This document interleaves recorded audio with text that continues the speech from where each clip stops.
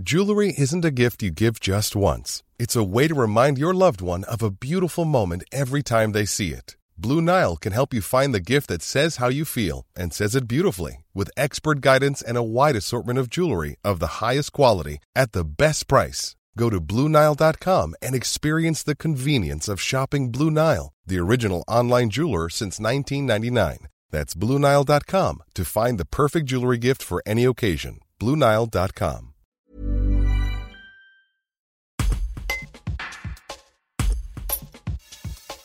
L'association Un Tiers-Lieu à Privas a été créée dans la ville-préfecture jeudi 10 juin.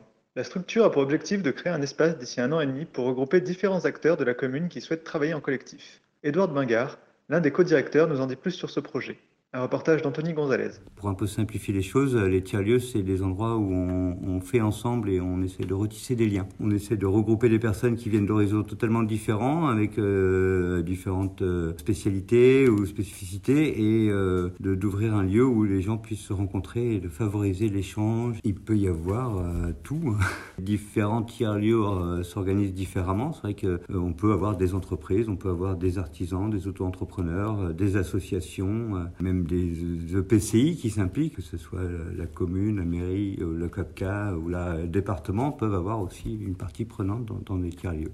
Alors justement, lors de la réunion de présentation de l'association, il y avait déjà des structures intéressées. Quelles sont-elles ? Dès le départ, on a travaillé en collaboration avec la MAP, donc qui est les Stolons, qui est un regroupement de producteurs qui vendent des paniers, et le CapLab, donc qui est le Fab Lab de l'Ardèche. Eux sont intéressés à ouvrir à des entreprises et à d'autres personnes dans un lieu qui serait plus grand que celui qu'ils ont actuellement. C'est le moment de rejoindre l'association du coup. C'est absolument.